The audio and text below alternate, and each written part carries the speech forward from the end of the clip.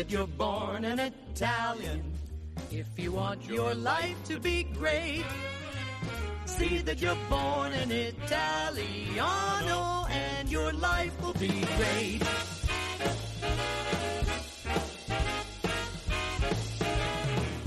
From the moment you're a small bambino, you eat pizza, you drink vino.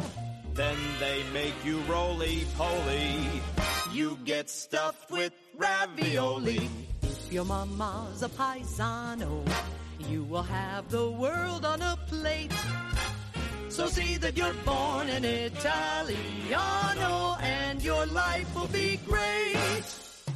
Hey there, Paisani. Welcome back to another episode of the Italian American Podcast. I'm John Viola, joined today by the Italian American Wikipedia himself, Mr. Patrick O'Boyle. And it is a few days ahead of a wonderful holiday that everybody, I'm sure, is looking forward to in Father's Day. Father's Day is a great opportunity to celebrate the papa, the nonno, the father-in-law, the father figure, the men we love in our lives. And a few weeks ago when we were sitting down talking through our next couple of months of episodes and sort of doing some pre-planning with our team, Pat piped up and said he had a great concept for a Father's Day episode celebrating the love of an Italian-American father, and a guest that he thought would just be a fantastic opportunity to bring together someone who is not only an accomplished author and publisher and thought leader in the field of children's literature, but is also a proud Italian-American who you have known for a very, very long time. And so I'm really excited for the conversation today because the whole crux of being able to bring on Italian-Americans who have accomplished great things in their field is sort of based around the idea that you want those who are proud of their Italian-Americanness, who are aware of it, and in many cases who are inspired by it. And I think, as you explained to me, the topic for today's show, our upcoming guest is someone who was clearly inspired by not only her Italian-Americanness, but in particular by her Italian-American dad. So why don't I turn over to you and give you the opportunity to introduce our guest to the audience, someone who I know you are not only proud of for their amazing accomplishments, but who you clearly love so much and have shared so much with over the many, many years that you've known one another. We have an absolutely stellar guest on today. This is on the top-rated stellar guest that we could possibly have on. We have Michelle Cirillo McAvoy, who I can happily say has been a friend since I was 14 years old, 1989. Maybe I'm giving away our ages with this. Oh my gosh, Pat. It is what it okay. is. That's no, okay. But we don't look that. If they visually see us, they would think we were like in our mid-20s, which is just more edifies. Just is more edifying to think that. But Michelle, I went to high school with Michelle, and I have been adamant with John and our production staff that we had to have Michelle on for Father's Day, because I do not know anyone who did a more beautiful tribute to her late father than Michelle. Aww. And I thought that it touched so closely to what we share as a community, right? What our feelings toward family is, to lineage in the sense of connecting children with grandchildren. You know, John, we've said so often here that so much of us who feel so passionate about this identity to be Italian-American is because we had grandparents. Yeah. We grew up with grandparents, multi-generational families, multi-generational homes. And the challenge happens with how do you tell your children about a parent who passed? How do you communicate to them the love, the experiences of a father, a mother, a grandparent, an aunt or an uncle, even a sibling that's passed before they were born or before they could have real memories? People can see a video, videotapes from the past or movies or pictures, but there's that disconnect because you knew them intimately in life, right? And you know that there's so much of who you are. And because there's so much of who you are, there's so much of who your children, who your descendants are. And you want to make that connection.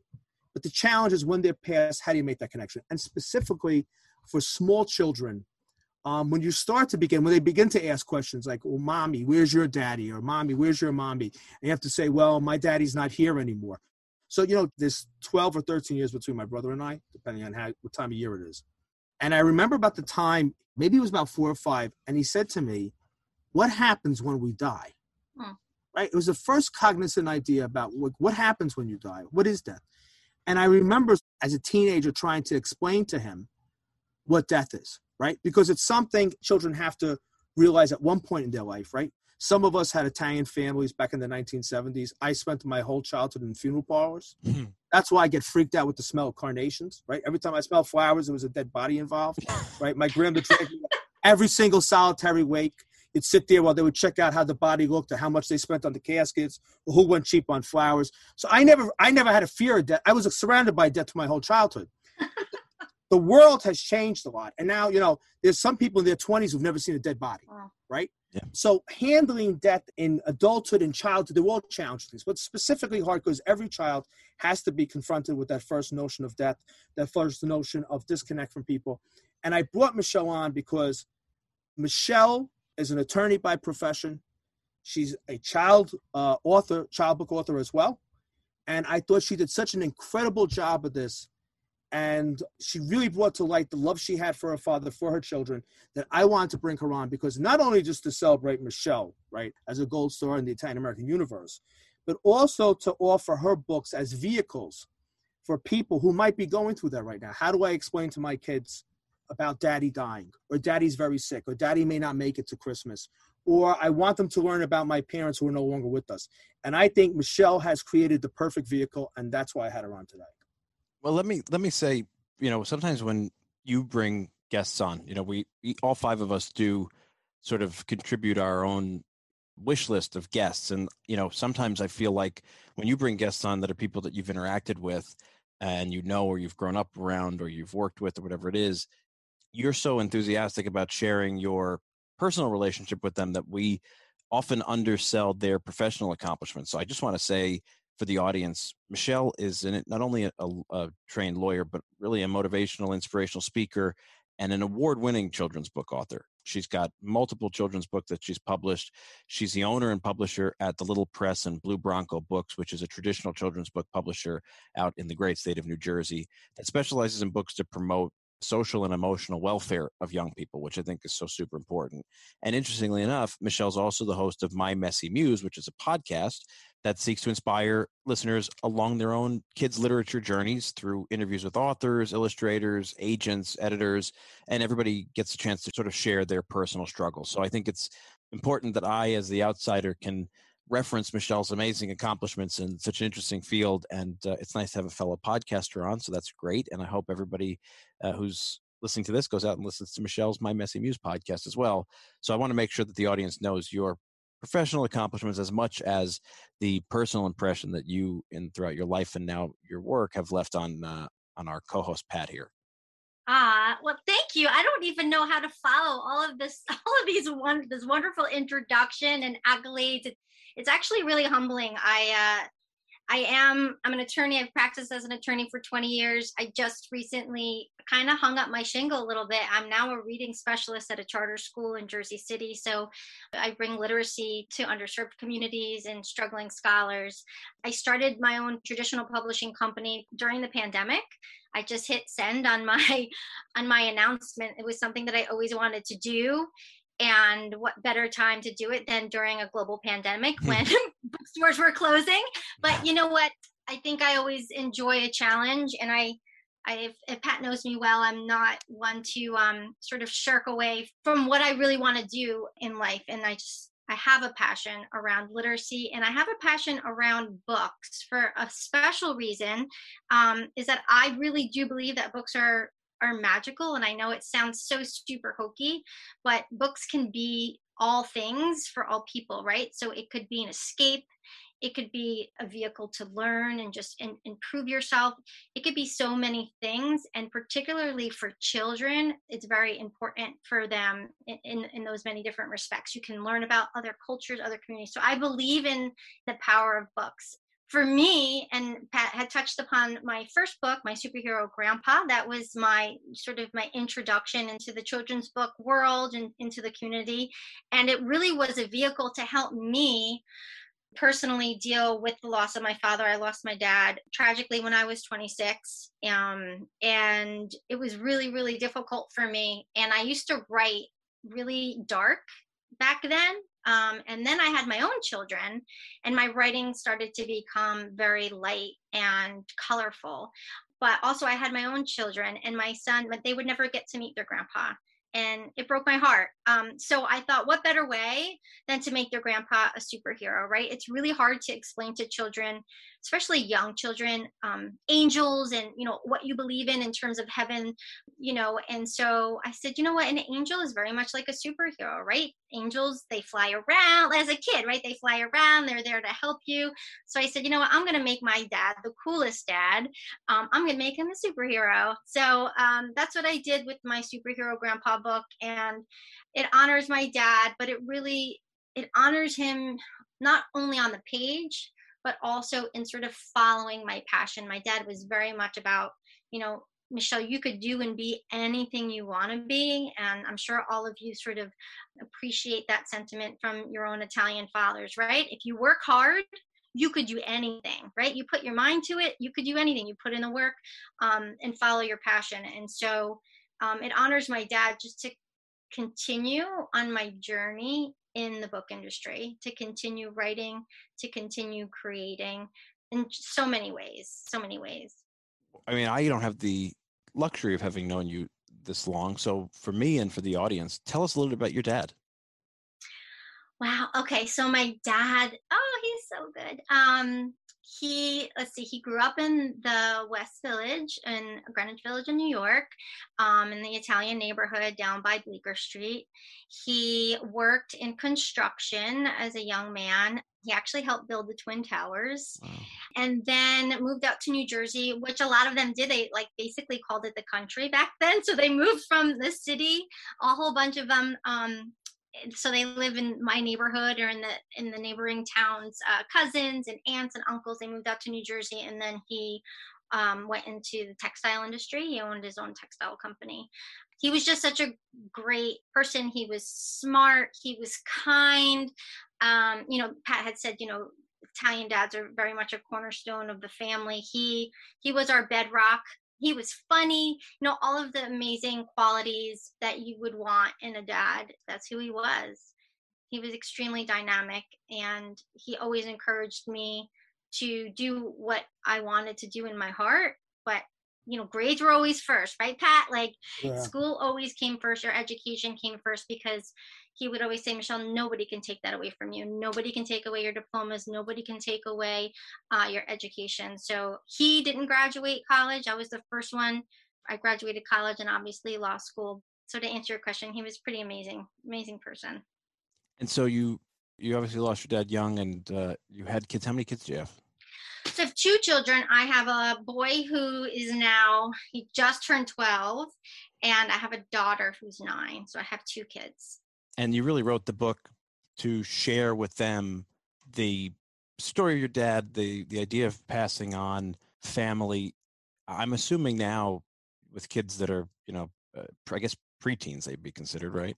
Oh gosh, don't say that. Okay. We all got to fess up to what we are at some point, Yeah. right? We're no longer in the youth committees anymore. Right. We look as if we should be. Sure. Let's just amend that. Yes. So the QP people on this, well, I'm not, John, you're younger, but we look as if we should be. I just want that duly noted. Yes, noted. Everybody looks great. It's a very handsome phone call. We look like we're 15. You can think we're still back in high school. We look hard enough. But tell me, what has it been like trying to pass along culture and tradition and things like that to the kids? I mean, what are the mechanisms you're using? Have you found it in this, 21st century? It's not the easiest thing in the world to do to keep sort of family traditions. And what are you doing to keep your kids aware of their heritage? Yeah, that's a great question. And honestly, the honest answer is I don't even know if I do enough. And I feel like growing up in the environment that we grew up in, we were so surrounded by family. My grandmother, there was macaroni dinner every Sunday. There were just so many traditions. I feel like when you lose a central person to your family, sometimes you lose a lot of the typical traditions that you would do. It takes a lot of effort to keep them going, unfortunately. So for us, what I try to do is I try to spend and see my family as much as I can. I only live a few blocks from my mom. My kids go there a lot. We just had macaroni dinner yesterday. It was my son's birthday, and I said, you could go anywhere you want. You can go anywhere you want for dinner. I'll take you out for steaks. He says, I want to go to grandma's house for macaroni. And Bravo. you know, like he's Bravo, you did the job. kid. You've done the job. Yep, you did well. Yeah. And let me tell you, that is the greatest testament, because I am a professional Italian American. That is what I do for a living. I focus on our culture. And it was not many years ago, my wife and I, my family, everybody was, I'm in my late 30s, so you don't do much for your birthday. But my wife said to me, what do you want for your birthday? And I said, you know what I'd like? I'd like to have a long stay at my grandparents' house, like I used to do when I was a kid. They live up in the mountains. I want to have my grandmother's food. I want to go outside and pick strawberries and raspberries from their, they have wild raspberries and stuff. And those are the things that matter. And so for your son to be able to identify that at a young age, I'm very impressed, and congratulations on that. I can't see Nicole picking berries. She did all right. She tried. Did she really? I really can't say. She was a trooper, I'm sure. Yeah, she's Abruzzese, my wife, so she's got that mountain. You should see her pick kaki fruit with her father. He makes her pick everything. She's up in the trees. She's climbing. She does pretty good. Yeah, I could see that. I gotta say, she's got that mountain lady in her. She knows. See, but I feel like, at least for us, the farther you get away from, the older generation, it's harder. It was just a part of our lives back then. You just, you just did it. It was just part of the routine. Now we're so caught up in, how many baseball games we have. We have to go to soccer. We have to go here. Our days are so filled that you forget to slow down. Like you said, go to the mountains, pick some berries, go to grandma's house and sit and have a macaroni dinner and just relax. You don't have to always be, at the biggest, latest, greatest restaurant. So yeah, I try to spend as much family time and make sure that we value that family time, even with cousins and my brother and things like that. So that's what I try to do to sort of keep the traditions going. This episode is brought to you by Visit Williamsburg. In Williamsburg, Virginia, there's never too much of a good thing. Whether you're a foodie, a golfer, a history buff, a shopaholic, an outdoor enthusiast, or a thrill seeker, you'll find what you came for here and more. So ask yourself, what is it you want? Discover Williamsburg and plan your trip at visitwilliamsburg.com. I always think back to, like, when I was a kid, my mom used to make us watch this Shirley Temple movie called The Bluebird. It was like a knockoff of The Wizard of Oz, I guess. And there was this scene where her and her little brother are on these adventures through fantasy lands and things. And one adventure takes them to, I guess, heaven. And they're able to see their grandparents. And everybody in heaven is asleep. And they only wake up when somebody on earth reminisces about them, talks about them, thinks about them, prays to them, whatever. And so this very emotional scene, and the grandparents wake up and they play with the kids. And I think in a very real terrestrial way, we also forget that, we rush through our lives and we say, oh, we want to keep these traditions alive for us and we want to pass them on to the next generation. And there's all this focus on the next generation, but it's also honoring our parents and our grandparents when we make that decision to prioritize them in our time. Because I think, my parents are very active and they're back and forth between here and Florida, and they've got their own things. But at the same time, I know that it means the world to my mom when we all sort of fight for the opportunity to get there on a Sunday and have macaroni, and they light up when the grandkids are there. So, we think about so much about pushing the culture forward, but we often don't think about honoring our parents and our grandparents. You can't push culture. No, you can't. It has to evolve organically. Yeah. Right? Because you can't stop the progression of time. Like, things just change, the world changes, right? And organically, certain things are going to transmit. And the fact that Michelle's son could have gone anywhere, but wanted to go to his grandmother's, right? You can't force that on a kid, right? Yeah. That happens because you've created the atmosphere where those bonds have formed. Yeah. And that takes time. That takes time. That takes investment. Like, if Michelle didn't live within walking distance of her mother, if her mother lived halfway across the country and now we're going to go see grandma once a year for 2 weeks. And sometimes it happens in life. We're all the products of people who came to America and never saw their parents again. But when you're disconnected and your brother's in one state and your mother's halfway across the country, and it's very hard for your children to really get to know their grandparents because you have to know them every day. You have to have that interconnectedness. that makes them family. If you take the Italian, the village, right? You take the Baez system. You lived within, if not in the same house with your elders, you lived 1 or 2 houses away. And that's how history was transmitted. That's how folklore was transmitted. You know, we're only in an illiterate age, maybe, especially in Italy, maybe since the 30s. You could really say Italy had massive literacy, right? But if you go back 100 years before then, the 1850s, 1860s, the chances were you were not going to be literate, right? Especially women were not literate. Sometimes you only had 1 child. You could have maybe had 10 children, and the family picked the kid that had the most potential and sent them to learn how to read and write. So books were not our instrument of transmission, right? I knew a guy from Italy. He told me that before his village in Molise got electricity in the 30s, they had no electric lights at night, and they had no radio. So he said, what did we do all night? The whole family sat around the fire because a lot of nights were very, very cold. And that fire was the only thing that kept you warm. And his grandparents would tell old stories or reminiscences of their childhood. And that's how he learned. And then he said, when electricity came to our town, we got an electric light and we got a radio.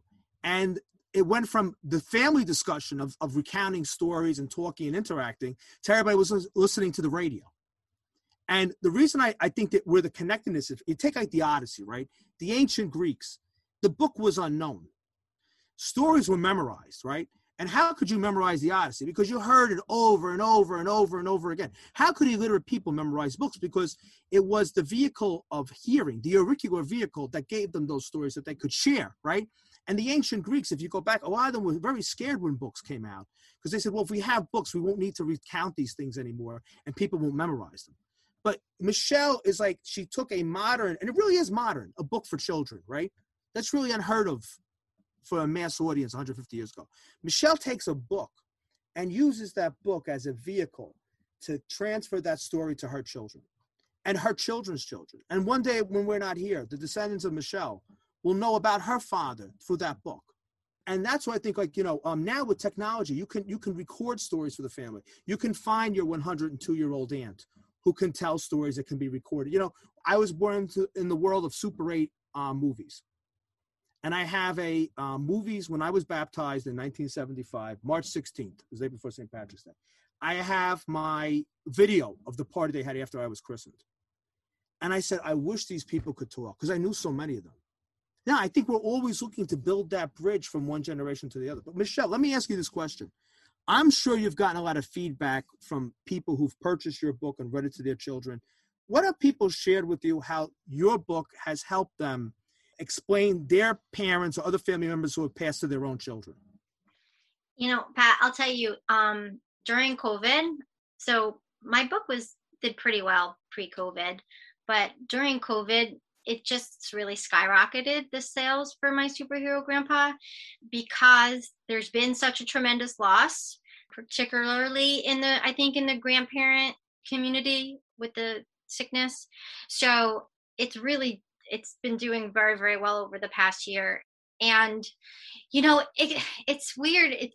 It does warm my heart just to know that it's there. It is helping. I know that's so hokey and sounds all hokey, but it's out there in the world. And not only visually, yes, it's a story about my dad, but it was a story about my dad to help my kids and help introduce him. But it's just become something much bigger. And I think, to your point with books, they just take a life of their own, right? And books are so much bigger than what they are physically. And just the power of a story and the power of connecting. So people are just saying that, thank you for your book. It's really helped me talk about the loss of a grandparent. A lot of times kids don't talk about it, right? Especially when the parents are suffering, right? So God forbid you lose your mother or father. You as an adult, you suffer. The children see you suffering.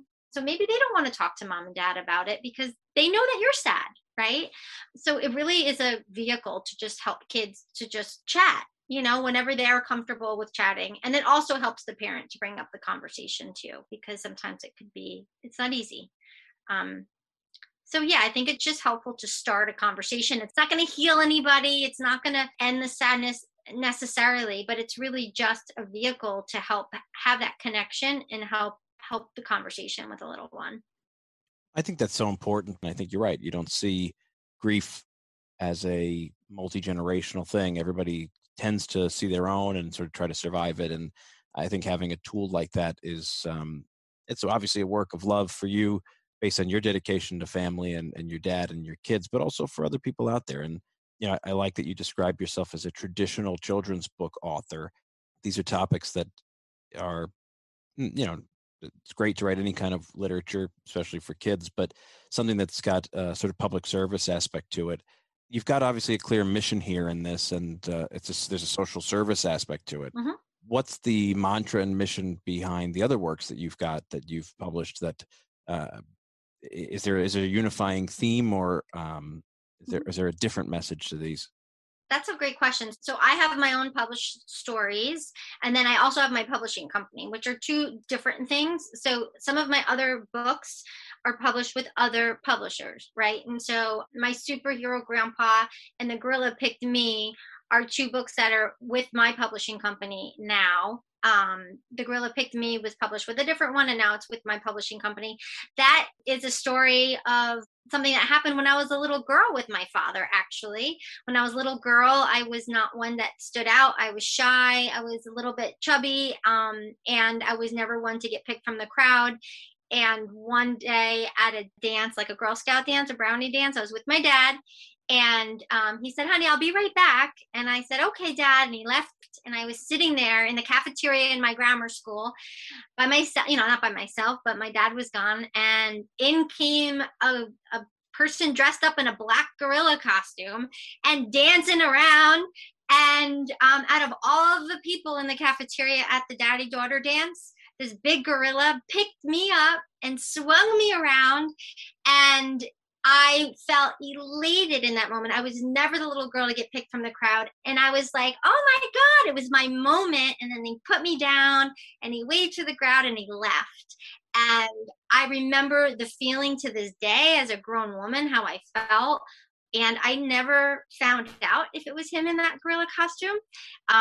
He passed away and I never knew his secret.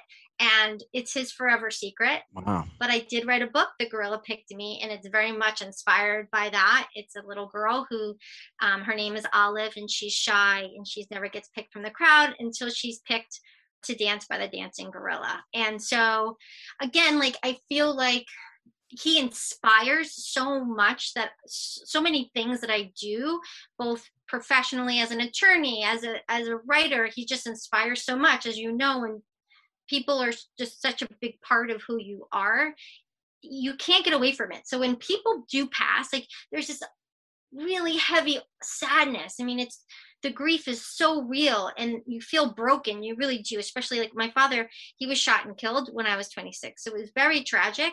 So it was ripped. He was ripped from my life, right? Oh. But they don't ever really leave you. And I think that's just so important. All of these stories start to surface and these characters come to be, and he's just so much a part of them because he's so much a part of me.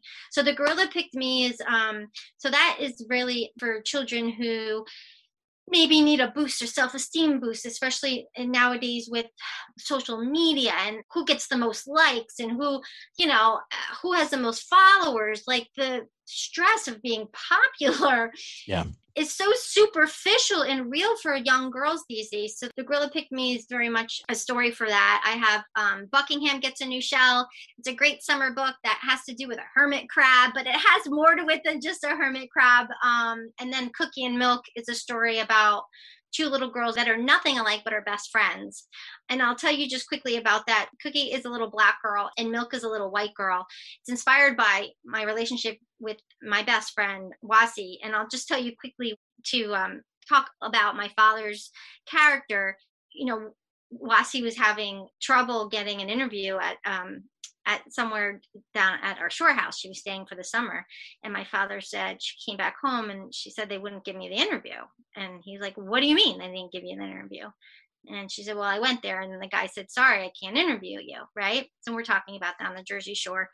And my father said, well, that's not okay. So he walked down to the store where she was supposed to have an interview and said to the manager, my daughter's here for an interview and you're going to give her an interview. And it was clear, she's a little black girl and he's a white Italian guy. And and that was it. Family was family. She was part of her family, and he was going to fight for her no matter what. And she ended up getting the job, needless to say. So, sometimes there's friendships that are more like family. And that's what Cookie and Milk is very much about. It's a sisterhood, and that's inspired by my real life as well. So that's wonderful. I mean, first and foremost, the fact that you can take stock of those lessons that you pick up in your own stories. I mean, sometimes it's hard to see your life almost from the outside and see where there are valuable fables and where there are valuable lessons to be had, and to then turn them into literature and to then focus them and create something that's accessible to people is absolutely admirable. But I also think you're completely right. Again, our sense as a people, our sense as a community of inclusiveness, intrinsic justice. Yeah, but we also are people of intrinsic justice. Yeah, justice and inclusiveness. Fairness and the I want to get the right word. The honor of family, of being family. Like we used to use a slogan that I stumbled upon when I was at IAP, and we used to say, when you share genetics, you're related, but when you share values, you're a family.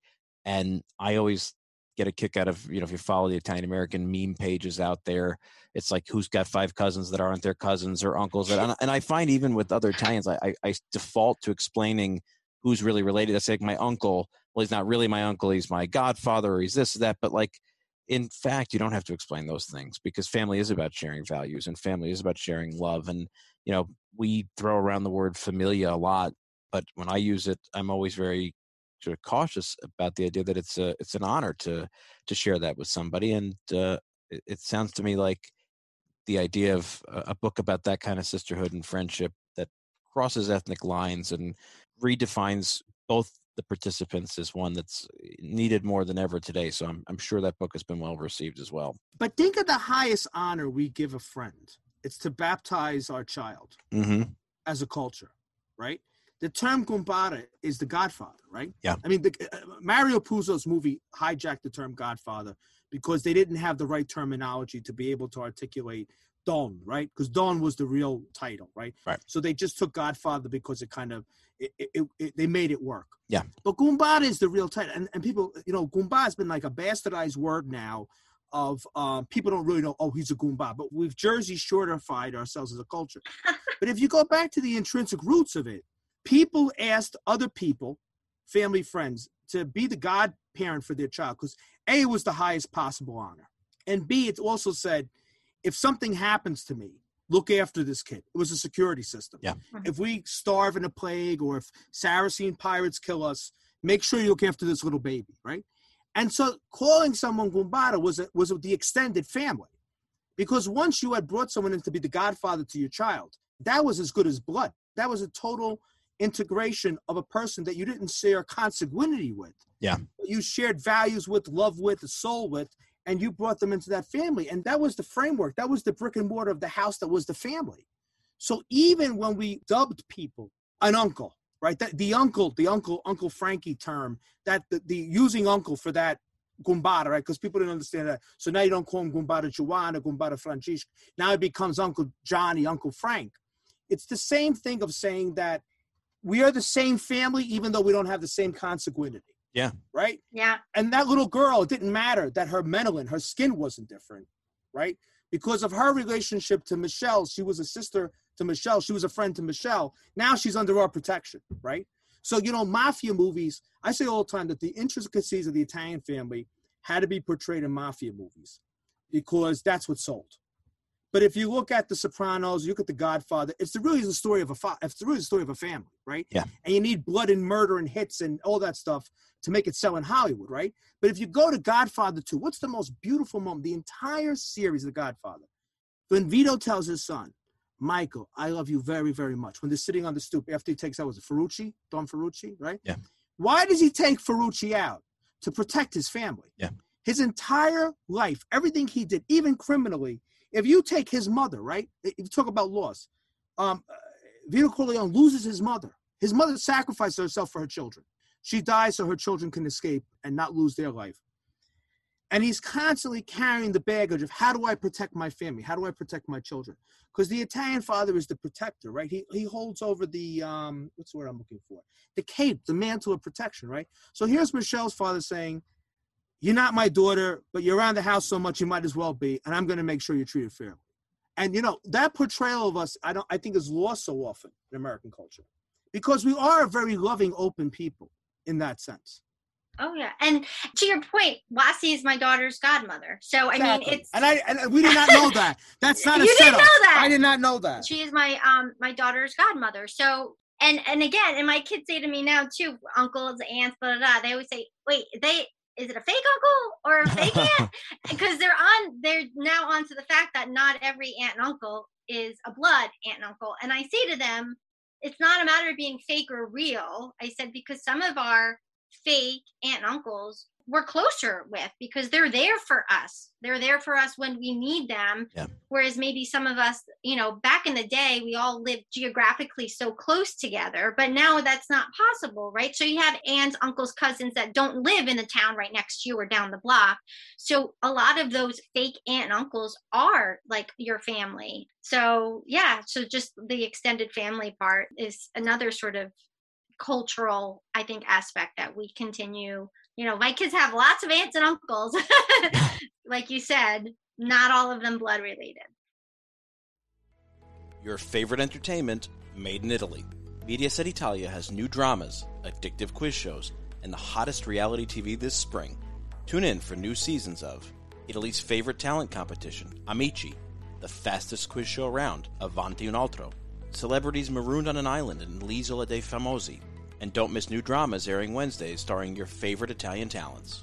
DirecTV has the Italian TV you love. Get Mediaset Italia for $10 a month plus taxes, or Italian Direct package for $20 a month plus taxes. Visit directv.com/Mediaset or call 1-877-912-2702 to learn more and subscribe. World Direct a la carte service requires activation of a qualifying base package. All programming subject to change. For new customers, equipment lease, activation, early termination, equipment non-return, and other charges and restrictions apply. Call 1-877-912-2702 or visit att.com for full details. Michelle, let me ask you a question. What inspired you to go out and form your own publishing house? Like I said, I really do believe in the power of books. I saw other publishers doing it. And, as an attorney for 20 years and just being in the business and doing it on my own to doing my own books, my Superhero Grandpa was self-published. It was my first book that I did, and it was self-published. It wasn't published by another company. I said, not only can I do this, but I want to do it. I want to make beautiful books that are important for kids. I want to support other creatives to help them on their creative journey and to find that it's not easy to get published, especially traditionally published. It's actually very, very difficult to find a publisher that will pick you up and invest in you and pay for your book and all that. So I wanted to be able to help others sort of find their dreams too. So, my father was an entrepreneur. My father had his own company. He was in like I said, in the textile printing industry. So I grew up with that around the table, right? Always talking shop. And there's something about having your own business that I was always drawn to. So this was my time. Have you found a lot of like-minded authors? Have there been more or less sort of mission-driven authors than you expected?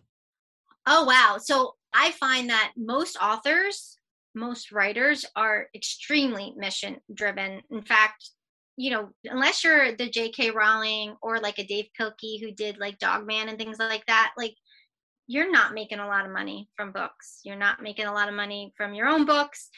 People write and they do it because they love it and because they have a story, just like I had a story I wanted to tell and give. It's the same way for them. So I would say more often than not, especially in the children's literature, 90% of it is mission driven, right? Some of them, people just pour their heart and soul into a story and they may not make any money doing it. So I think it's very much for the craft. So what's your next book? Ooh, what's my next book? So my most recent book came out in this past March, and that's Buckingham Gets a New Shell. I have a couple things on submission, which that means that my agent is shopping them around to other publishers to pick up. But right now I'm writing a middle grade novel about body image and, sort of, I think in growing up, being more like chubby or fat, like back in the day, right? And so I have a middle grade novel that I'm writing about that hopefully will be ready for submission end of this year.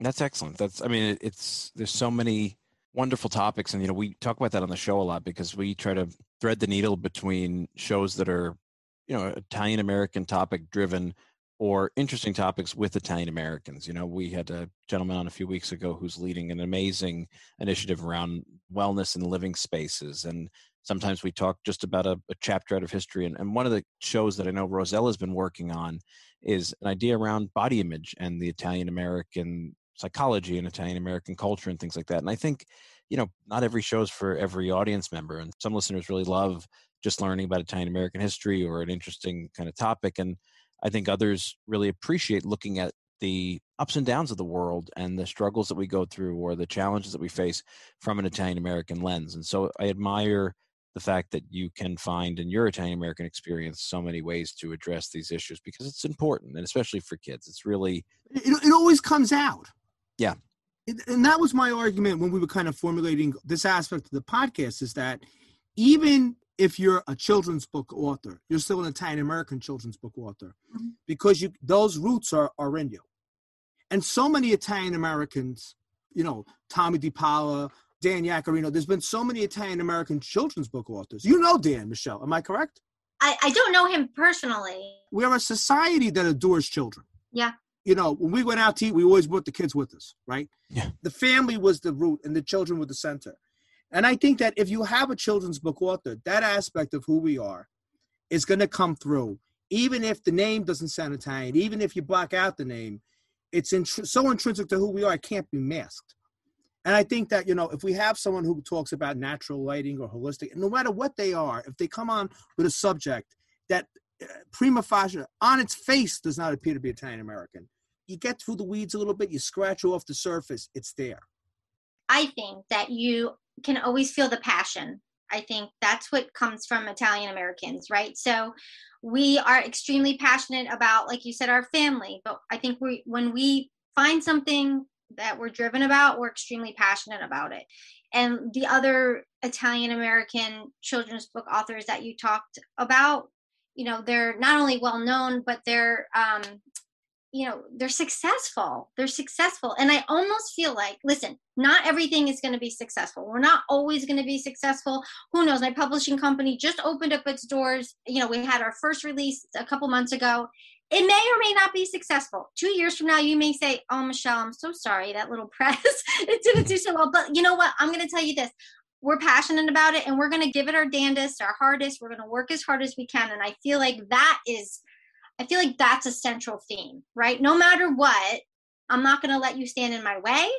And maybe opening up a publishing company during a pandemic when bookstores are closing is not the best time, but I'm passionate about it and I'm going to make this happen.